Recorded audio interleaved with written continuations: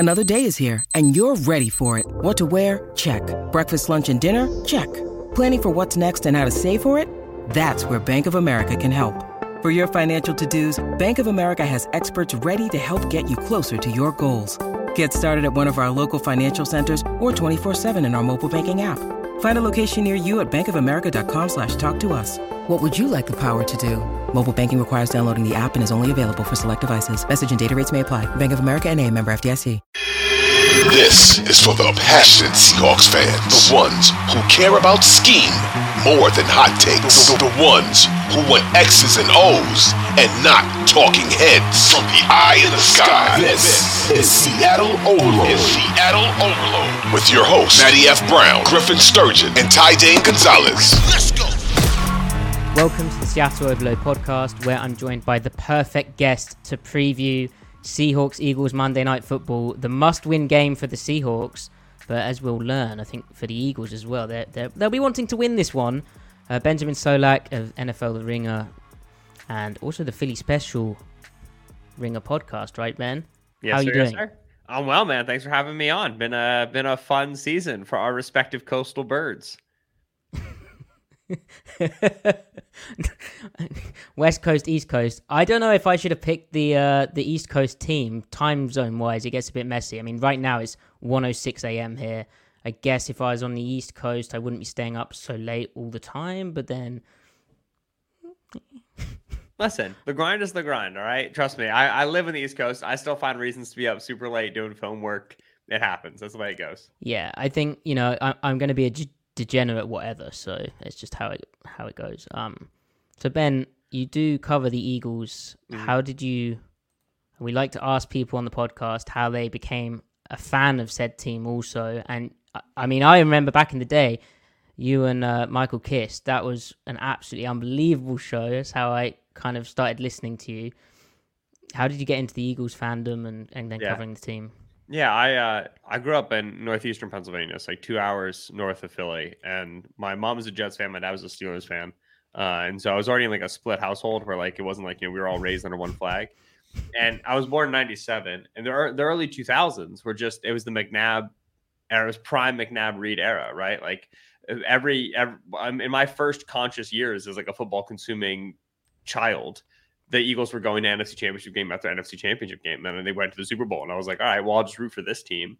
And they'll have Terrell Owens. They'll just do this forever, right? And it turns out, no, they won't.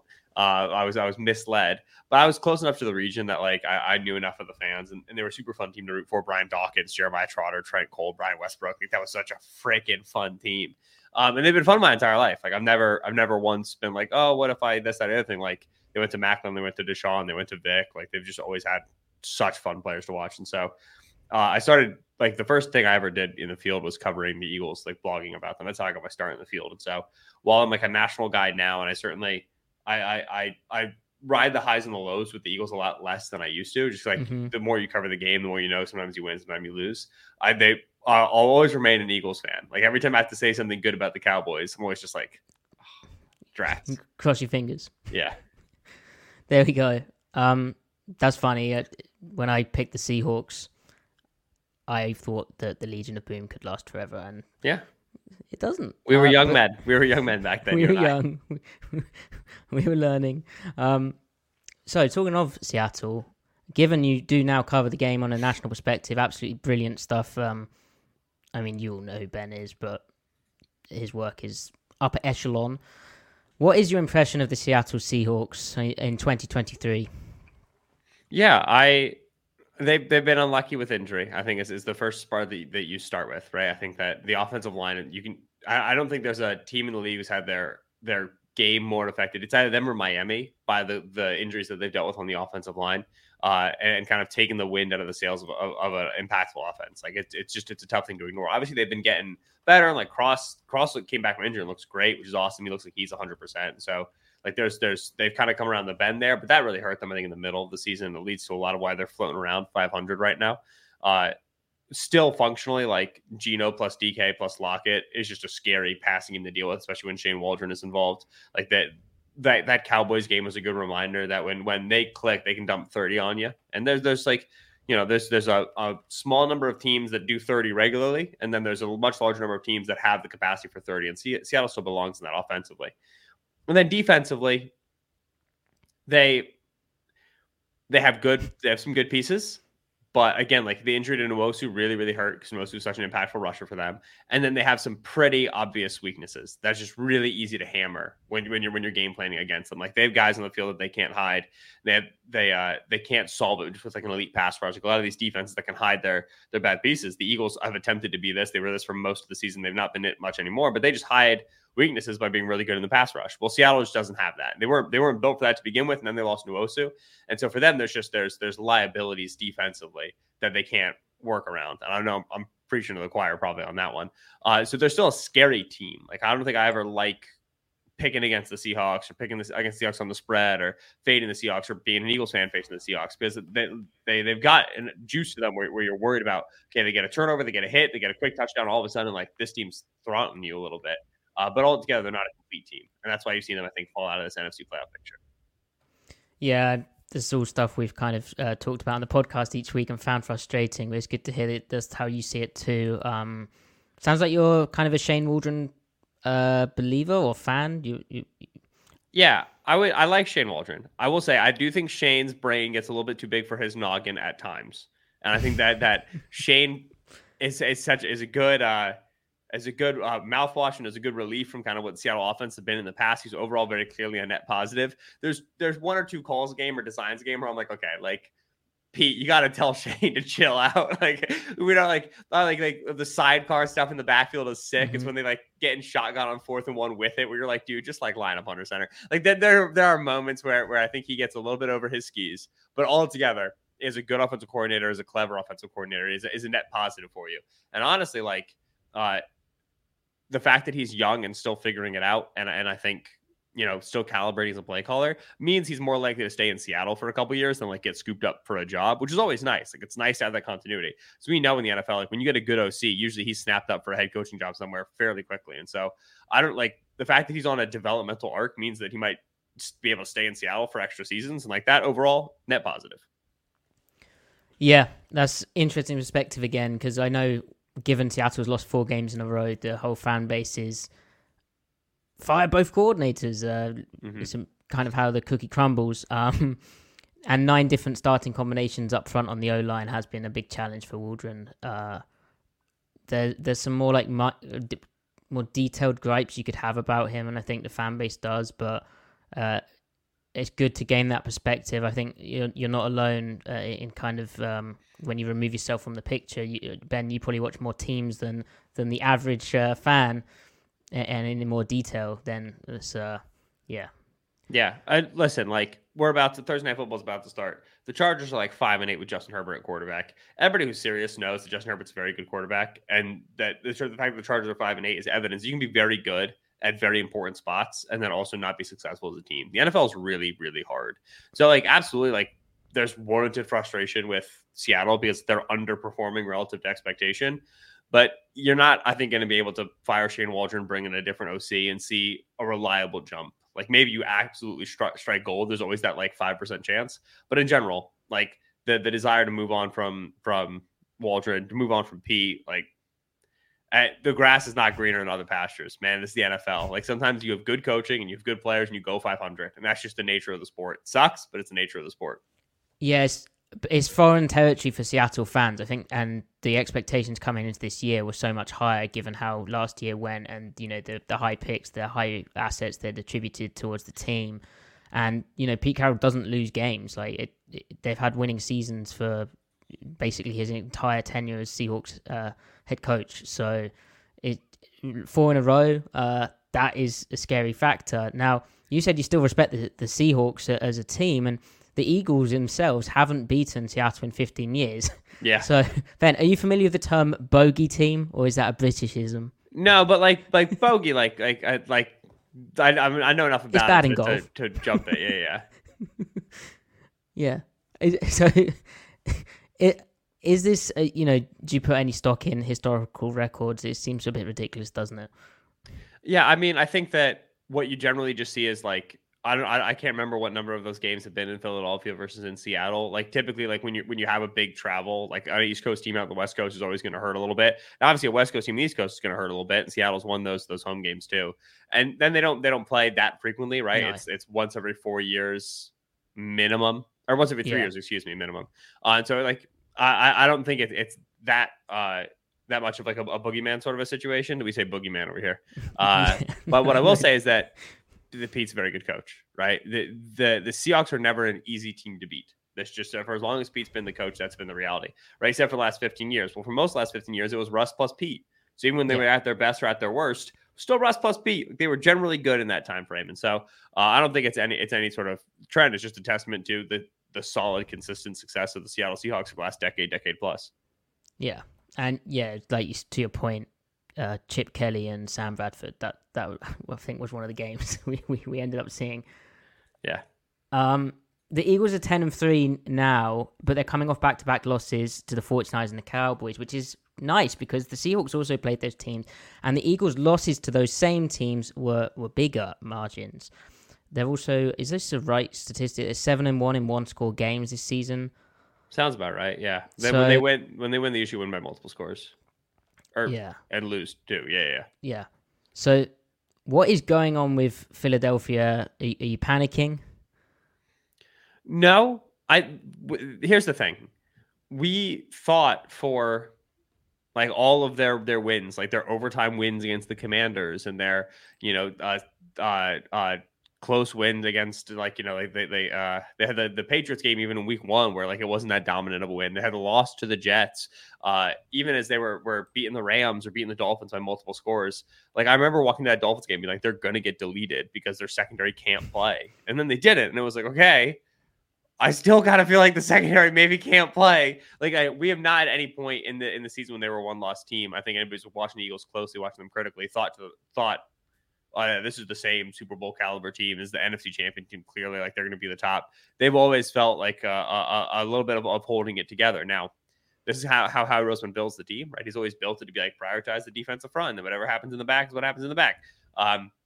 They have 2 elite receivers. Doesn't matter that they run 6 total passing concepts. No, because they have 2 elite receivers. Like they've always been. They were this way last year, and so there was reason to believe like they were going to kind of come around the corner, but at no point is this team really felt like the team that they were last year. And so once they lost to true NFC contenders in embarrassing fashion, the majority of me was like, yeah, like that this makes sense. They've clearly not been as good of a team as they were last year. But even when anticipating it, even when saying, oh, this is going to happen, still when it happens, you're like, oh no. So absolutely there's some panic, right? Absolutely there's some, this is worse than we thought. The reality is always in the middle, right? Usually wherever your heart is, wherever your head is, the reality is usually somewhere in the middle of that. And so I think the Eagles are still a legitimate NFC contender. I think they could run through the NFC and make it to the Super Bowl. I think that's still true, but they're very clearly not them and then the Niners and the Cowboys, right? Like the last 2 weeks have very clearly shown us it's the Niners and the Cowboys, and then it's this current version of the Eagles. And they need to do work to get back up into that 1A position. Yeah, I'm really interested in this game because on the face of it, 10-3 versus 6-7, and Seattle losing 4 in a row, and Philadelphia going to the Super Bowl last year, and all that talent that is still obviously on the roster, and I think it's a scary looking matchup. But then if you look at like the more advanced stuff, for instance, Sports Info Solutions is total points. Seattle is the 14th team in the NFL in total points, and the Eagles are 12th. So there's not much of a difference between the two. Now the Eagles offense comes in ranking 8th, and the Seahawks 11th, and then defensively the Eagles defense is 26th in total points, whereas Seattle's 19th. So there's that's closer than I did expect, and it kind of speaks to the luck, the variance, and ultimately I think the issues Seattle's had this year show with how they've managed to kind of throw away games they should have lost. Yeah. Sometimes literally, and the close games they haven't won. That's kind of what separates you between it being a playoff team or good team to being a team who maybe underperforms or just gets bad luck, say. Yeah, I think the Eagles overall have been a lucky team, and the Seahawks have overall been an unlucky team. I think Seattle is still one of the 7 best teams in the NFC, even though they might not make that playoff picture. I think the Eagles are one of those top teams, but you still have you have a very desperate Seattle team, and I think you have a Seattle team that along the offensive line is better now than they've been in quite some time. And so I think that it's easy for metrics that are catching their past performance to underestimate them a little bit offensively. I think that it's pretty clear that Seattle should be able to throw on this Eagles defense, and the Eagles should be able to move the ball in the Seattle defense, right? And I think that clearly, I think both offenses are in a position to be successful. It's a question of, okay, who gets your timely stops, who gets your turnovers and your mistakes, and can there be like a takeover player, right? Because I think Seattle should move the ball on Philadelphia. I also think that Hassan Reddick and Josh Sweat have the ability to say, yeah, they should have, but because I'm dominating my one matchup, now they can't anymore, right? So there is the potential for those individual takeover players, those elite players, to kind of tip the scales. And so I expect points. I expect a close game.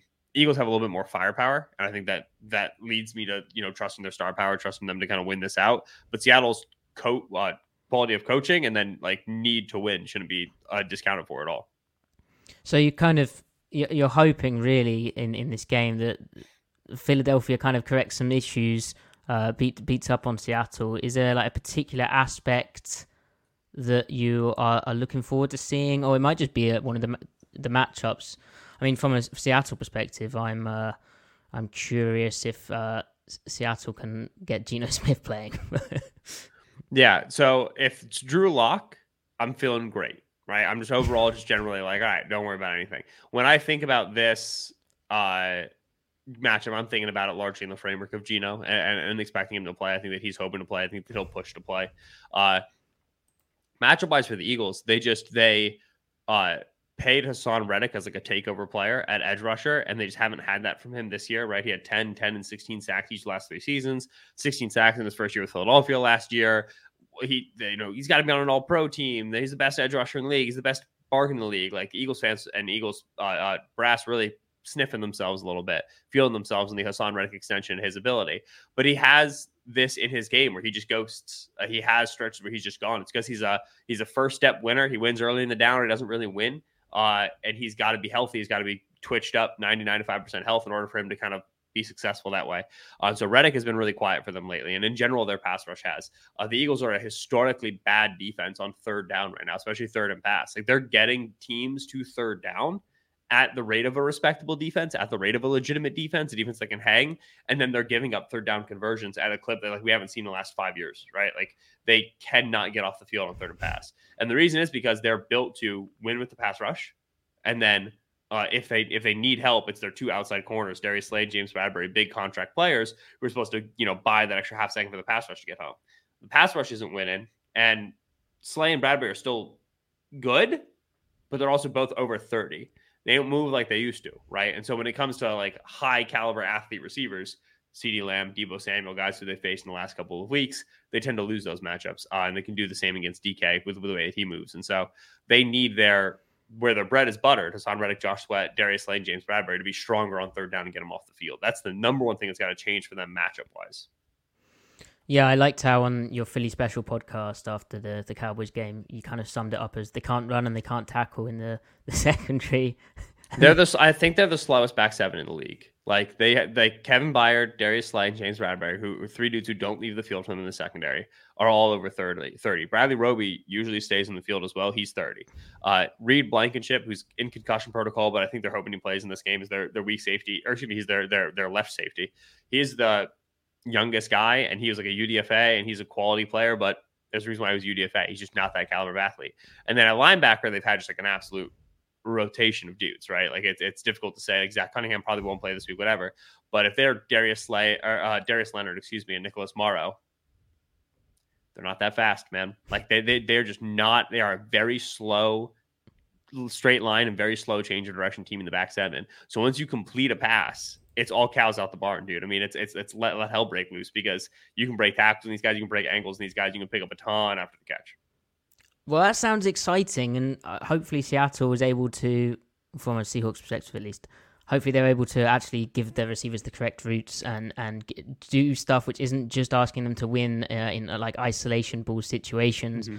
The good positive news out of the practice, this Thursday's practice report was published, and Geno Smith is listed as a limited participant with his groin injury, which is an upgrade from what we've previously seen. Adam Schefter reported a 2-week timeline on that, which would have seen him miss the Eagles game. I also heard via a different source that that would be a 2 weeks to kind of deal, but we'll have to see if Geno is able to play. Obviously, the Drew Lock tape from the 49ers game, yikes. He is who turns out. Yeah. just going to the Pacific Northwest, it doesn't dramatically change someone into being a quarterback, an NFL quarterback. I dropped my quick tongue in cheek Drew Lock over Geno Smith tweet after the DK Metcalf touchdown. I saw that. Right, that annoyed me. Right, and that's exactly why I sent it. That's what I was hoping for. Yep, right, the little concern well trolling with the Drew Lock stands. Got it in there, and then immediately he pumpkined afterward. Which, like, even the DK Metcalf throw was still a pumpkin throw, but it was. I'm glad I got it in when I did.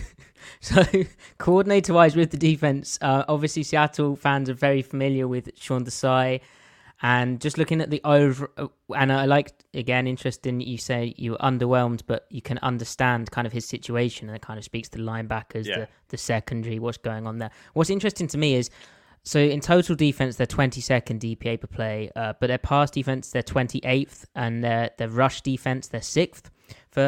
From a Seattle perspective, with how it went in Seattle last year, the rush defense was really bad, and the pass defense was okay, but then teams didn't really need to pass because they just run the ball.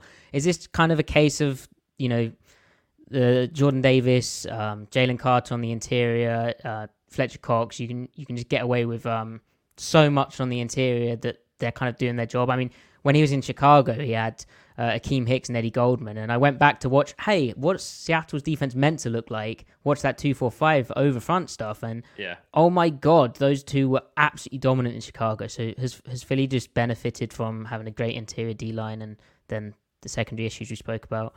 Yeah, I think that's absolutely true. They do run more odd stuff and bear stuff up front on early downs than I thought they would. I wouldn't say they live in it, but they will be a 5-down team and then rush 5 and play man behind it. I think more than you would have expected from Desai if you were just familiar with him from Seattle and familiar with him from Chicago. That's part of the reason why their pass rush isn't as successful this year as it was last year, in my opinion, right? Where they'll kind of slow their guys down a little bit. As they've gotten thinner along the defensive line, they traded Kentavious Street away at the deadline, and then they cut Derek Barnett. So they've gotten a little bit thinner. They've moved away from some of that stuff, right? They were playing like Josh Swez, a 4-eye, and everything. They've kind of simplified a little bit. One of the reasons and one of the issues is that their guys are playing like career high snaps right now. Like Josh Sweat's going to play more snaps this season than he's ever played as an Eagle. Reddick's going to play more snaps this season than he's ever played. Jordan Davis and Jalen Carter, both of whom like had conditioning questions coming out of Georgia because Georgia just rotates their guys like crazy because they've got 10,000 freak cats on their defensive line, right? Like both of those guys seen big spikes in snaps. And so I think the pass rush is also dying a little bit as we go down the home stretch because these boys are tired, right? Like they're just not used to playing so much. Eagles have historically had a really good 2-deep line. That's not the case this year with some of the injuries that they've sustained and some of the guys that they've traded away. And so they'll do a little bit more 5-down stuff because that's how they get Jordan Davis activated is by really using him as a nose. And that's led to some of the success of their run defense. But that can take out some of the teeth of their pass rush. So I think that's why you see those numbers a little bit flip-flop from expectation. And then, the one thing that I will say that's been really frustrating about Desai and disappointing about Desai is that you would have hoped and expected, given his background with Fangio and given his background as a safeties coach, that he would prioritize and champion above all else accuracy in zone spacing and communication in zone. And the Eagles just can't space. Like, they've had a carousel at nickel corner, and they've changed safety up a little bit. They've had injuries at safety, and they've had injury at linebacker. Like all of the internal cogs of a lot of these zones, they overlap. Like they've had a rotating door. I give them grace for that. I absolutely do.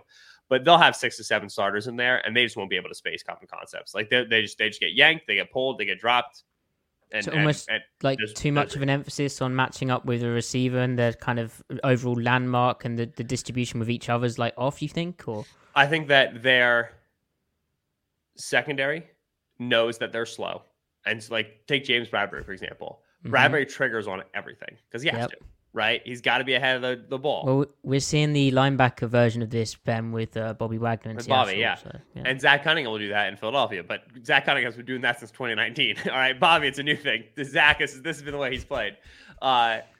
Right, so they will just be really, really fast on the first eye candy that they see, right? If you go and you watch the Eagles defense against the Commanders and against Eric Bieniemy, their OC, where like Sam Howell dropped 30 on him in both games, dude. The reason was because Bieniemy was like, shoot, I can open anything I want in the intermediate level of the field. Like all I gotta do is just flash a couple routes at these cats and send Curtis Samuel screaming down the field for no reason, full safety deep. I can create so much space here. So they're just because they're not super athletic, they're really fast on stuff. And again, you can make the argument, our pass rush is going to win for us. So let's take things away quickly. And then if the quarterback is on 5 and a hitch, we think our pass rush can get there and disrupt him enough that, we'll be successful. Pass rush hasn't been doing that. But zone-wise, like, they're just not a well-coached team. I would not describe the Eagles when they're in their zone coverage as, like, being well-coached. So they play a lot more man.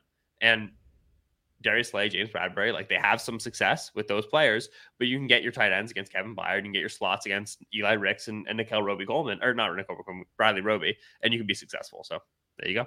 The irony of that kind of schematic dilemma for Desai this year compared to last year is amazing, because last year they played all these forefronts to try and get the pass rush working. This year, Philadelphia's running all these odd fronts to help the run defense, but then the pass rush kind of suffers, which is why Seattle didn't want to run the 5 front last year. So it's always that kind of trade-off when you, especially calling defense in the NFL when it's this difficult. So pass rush wise, it sounded like from what I heard on your podcast, but also I watched as well, that the Cowboys and 49ers were schematically able to attack the Eagles pass rushers or nullify them slightly with their kind of schematic approach. Is that something that you think Seattle could replicate? I mean, you can't change your whole offense in a week, but I wouldn't say the Cowboys and 49ers schematically are that similar, nor are they with their personnel. So. Yeah, and I mean, like, does Shane Waldron have any connections to the Kyle Shanahan tree at all? Is there any sort of, whatever? But, like, the Cowboys, their third play of the game was they just grifted a Niners play, right? They just ran a little, like, spin handoff to Kevontae Turpin, just like, this works, right? Oh, yeah. Like, you can grift it pretty easy, right? It ain't, like, obviously, the Shanahan system in and of itself, very intricate, yada, yada. The constraint play is to get the ball into the hands of a receiver going horizontal. Like, everybody's got a couple of those. Absolutely, they can. I'll be curious to see with whom they do it, right? Like, you'll know this better than me. Who, like, is it a D Eskridge thing? Like, is it that's their jet guy, right? I mean, he's the adorable, like, gadget receiver that every NFL offense seems to have. But I think that's too bait, but perhaps not. Right. That's the thing is, like, they don't do it to DK. They don't do it to Lockett. It'd be Jackson Smith and Jigba, I think. Yeah. So I think like some goofy stuff there. I would love if they did some, like 2-back stuff and get Kenneth moving around as like a more of a backfield weapon and just leave Charbonnet in the backfield. But yeah, there's ways to get creative, but absolutely you have to have your constraints in terms of punishing the Eagles edge rushers when they sell out for pass rush, right? Like, Kyle Shanahan had a great quote where he was talking about that one of their Debo handoffs in the top of the third quarter where they had like a 20-yard run against the Eagles. And he was basically like, we knew if we could just get Reddick to take a half step towards the ball fake, like towards Eli Mitchell, we could get him with Debo. Like, we just needed to show him Eli enough, show him the zone run enough to get him to take just one half of a step. Because he's going to be so far upfield. If we just get him to hesitate a little bit, then we can get Debo around him. And then he was like, great credit to Eli Mitchell. He sold the fake super well. Reddick had a moment's pause. Debo's around him, and now it's George Kittle running free on the block, and it's a touchdown, right? Yeah, that offense is disgusting. It's dishonorable. I don't respect it. I do. I love it so much, but I hate it.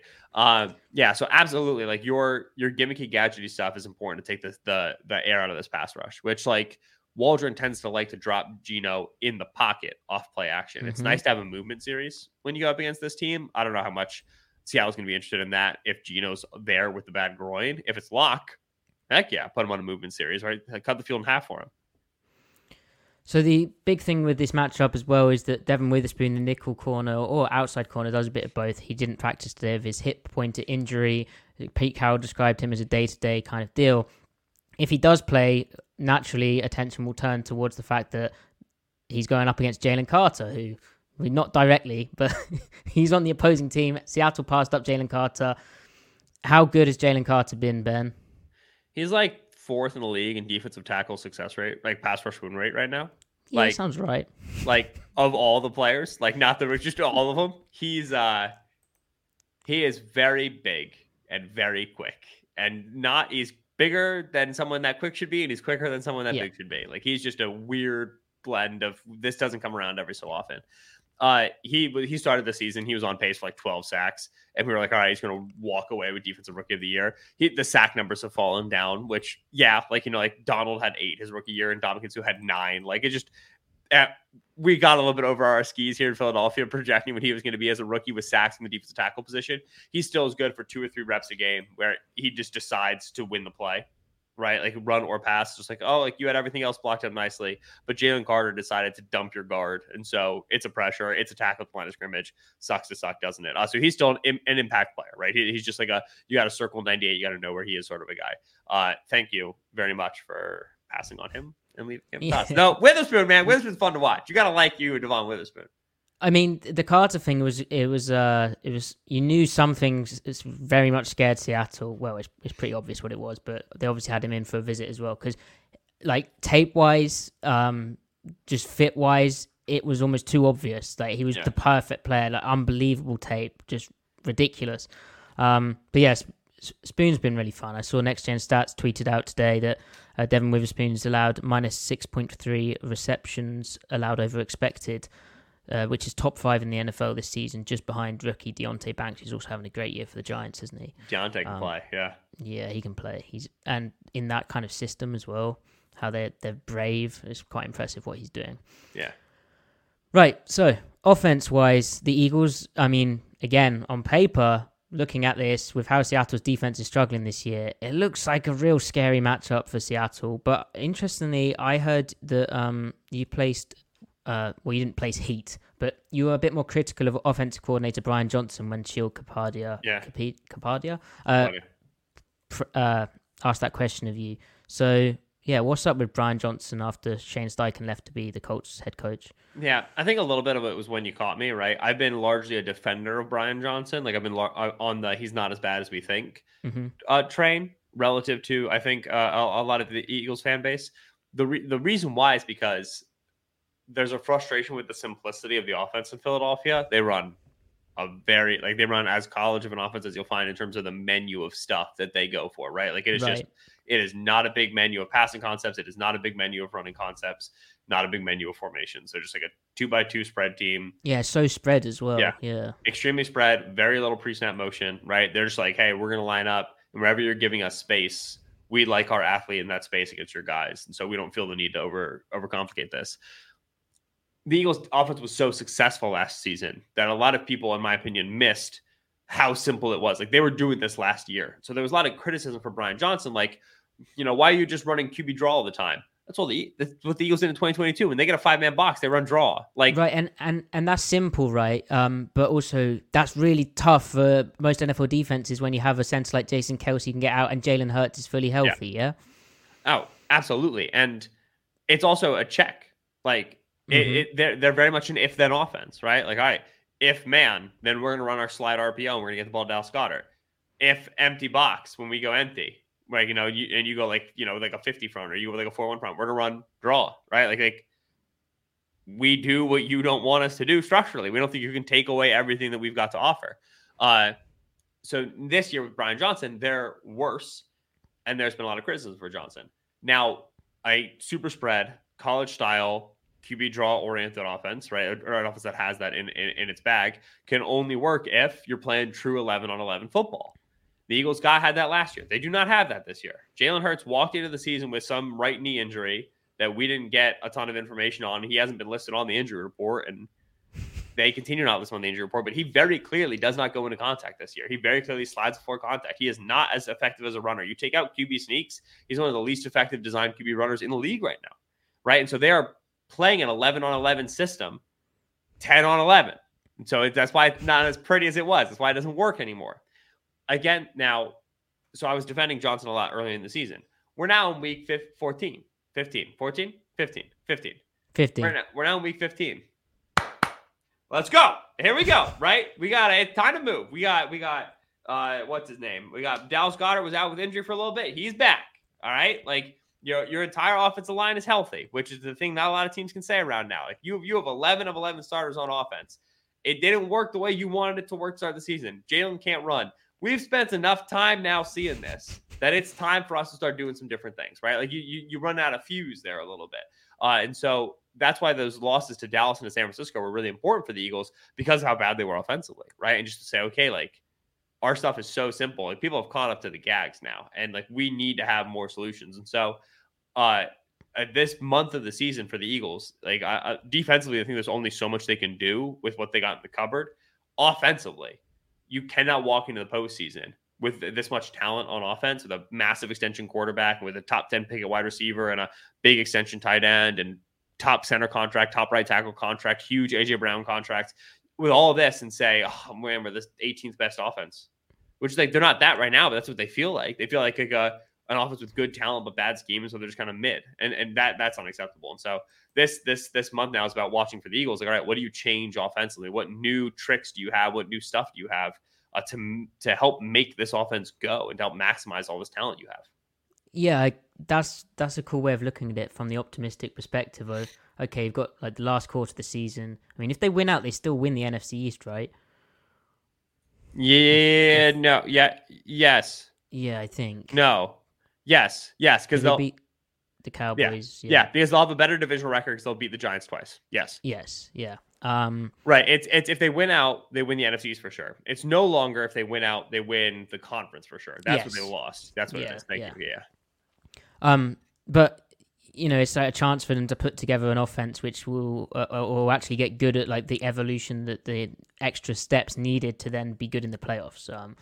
And you can they can find their final form, you'd hope. I've been saying this about the Seahawks though.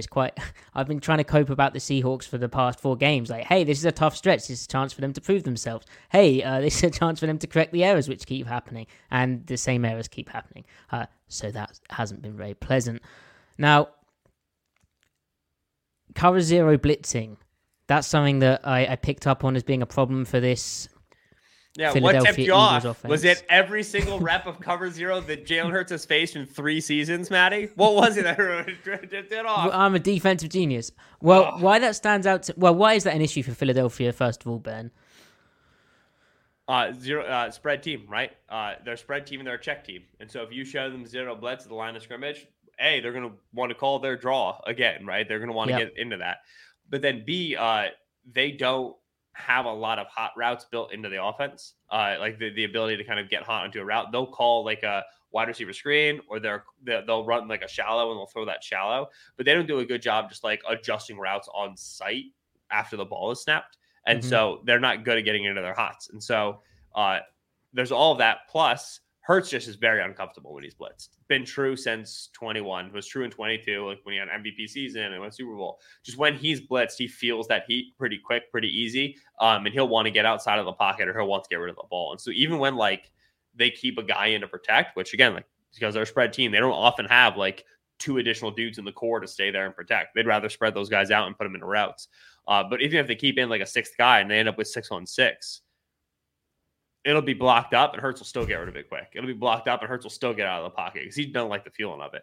And so blitz, going back to the first season that Hurts was the starter for the Eagles into now, heavy pressure on pass downs is how you get Hurts to turtle. It's how you get him to feel uncomfortable, how you get him to regress and be a lesser quarterback than he is. It is a double-edged sword, right? Because when Hurts gets rid of that ball quickly, it's usually a 30-yard bomb to AJ Brown. Yeah, they win a couple more of those than the other guys do, right? Than the usual receiver quarterback duo do. And so you can send it and you can live with it, but you do have to live with the fact you're going to invite some negative consequences as well.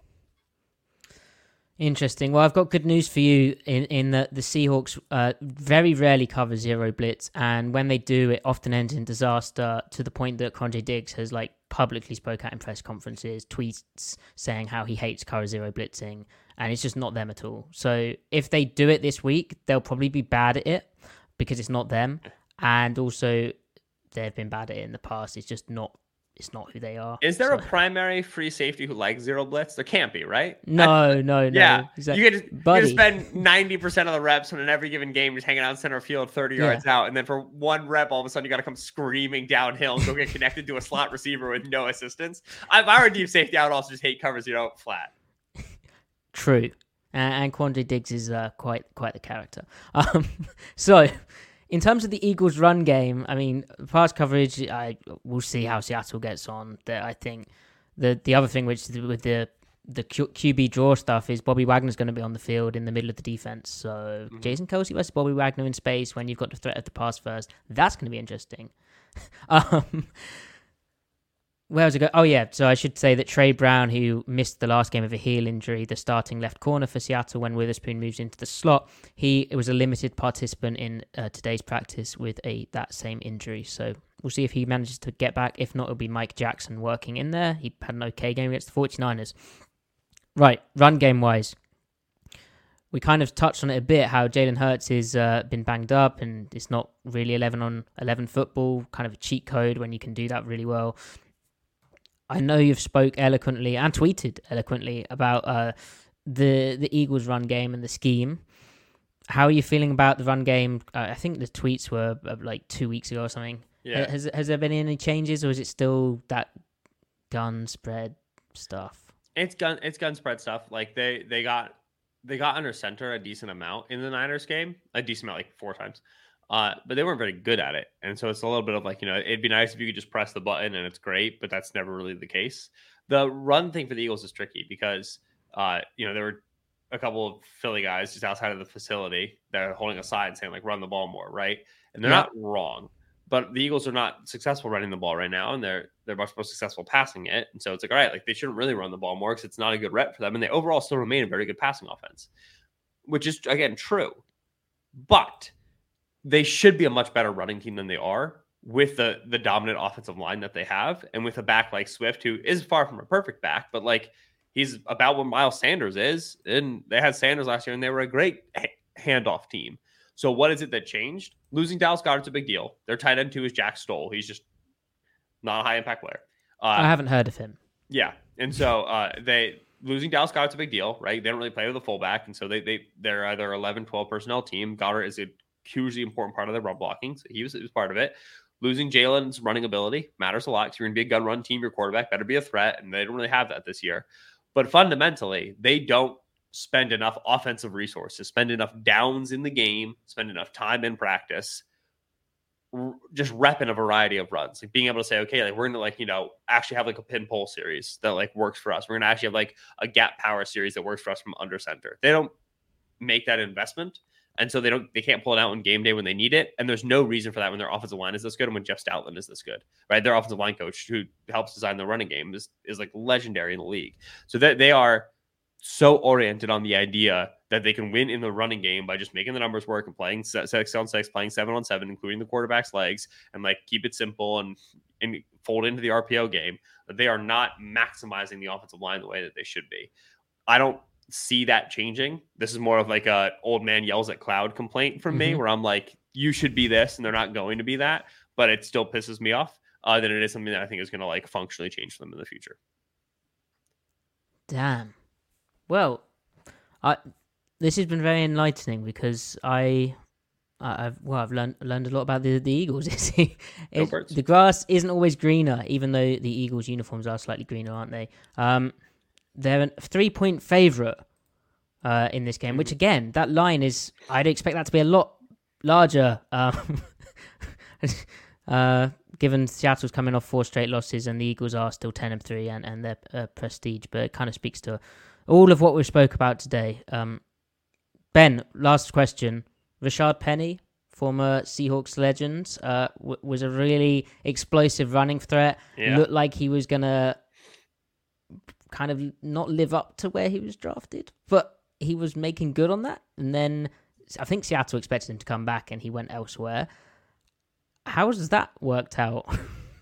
I mean, they don't, again, like if you're not going to be an under center running team, then like Swift and Gainwell and Scott are going to matter a lot more for you than Penny is. And so watching his gun snaps, it's like he's going to get up to speed. He's going to get up. He didn't get up to speed because it's the shotgun, not under center. So it's they brought him in.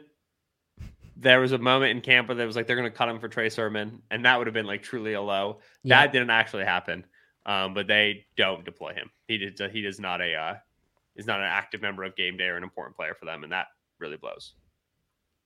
He got the uniform. He has the team there. It's all good. Ben, thanks so much for your time. This has been an absolutely brilliant chat. I hope you've enjoyed this. Is there anything you'd like to promote? Read the Ringer NFL. Go to the Ringer NFL show. Listen to it. Watch the play sheet on YouTube. Have a good time. There you go. Thank you so much, everyone. I'll be back after Monday, not Sunday, after Monday, where the Seahawks will hopefully have snapped their losing streak. But if they don't, at least Ben will be happy, right? Have a good night.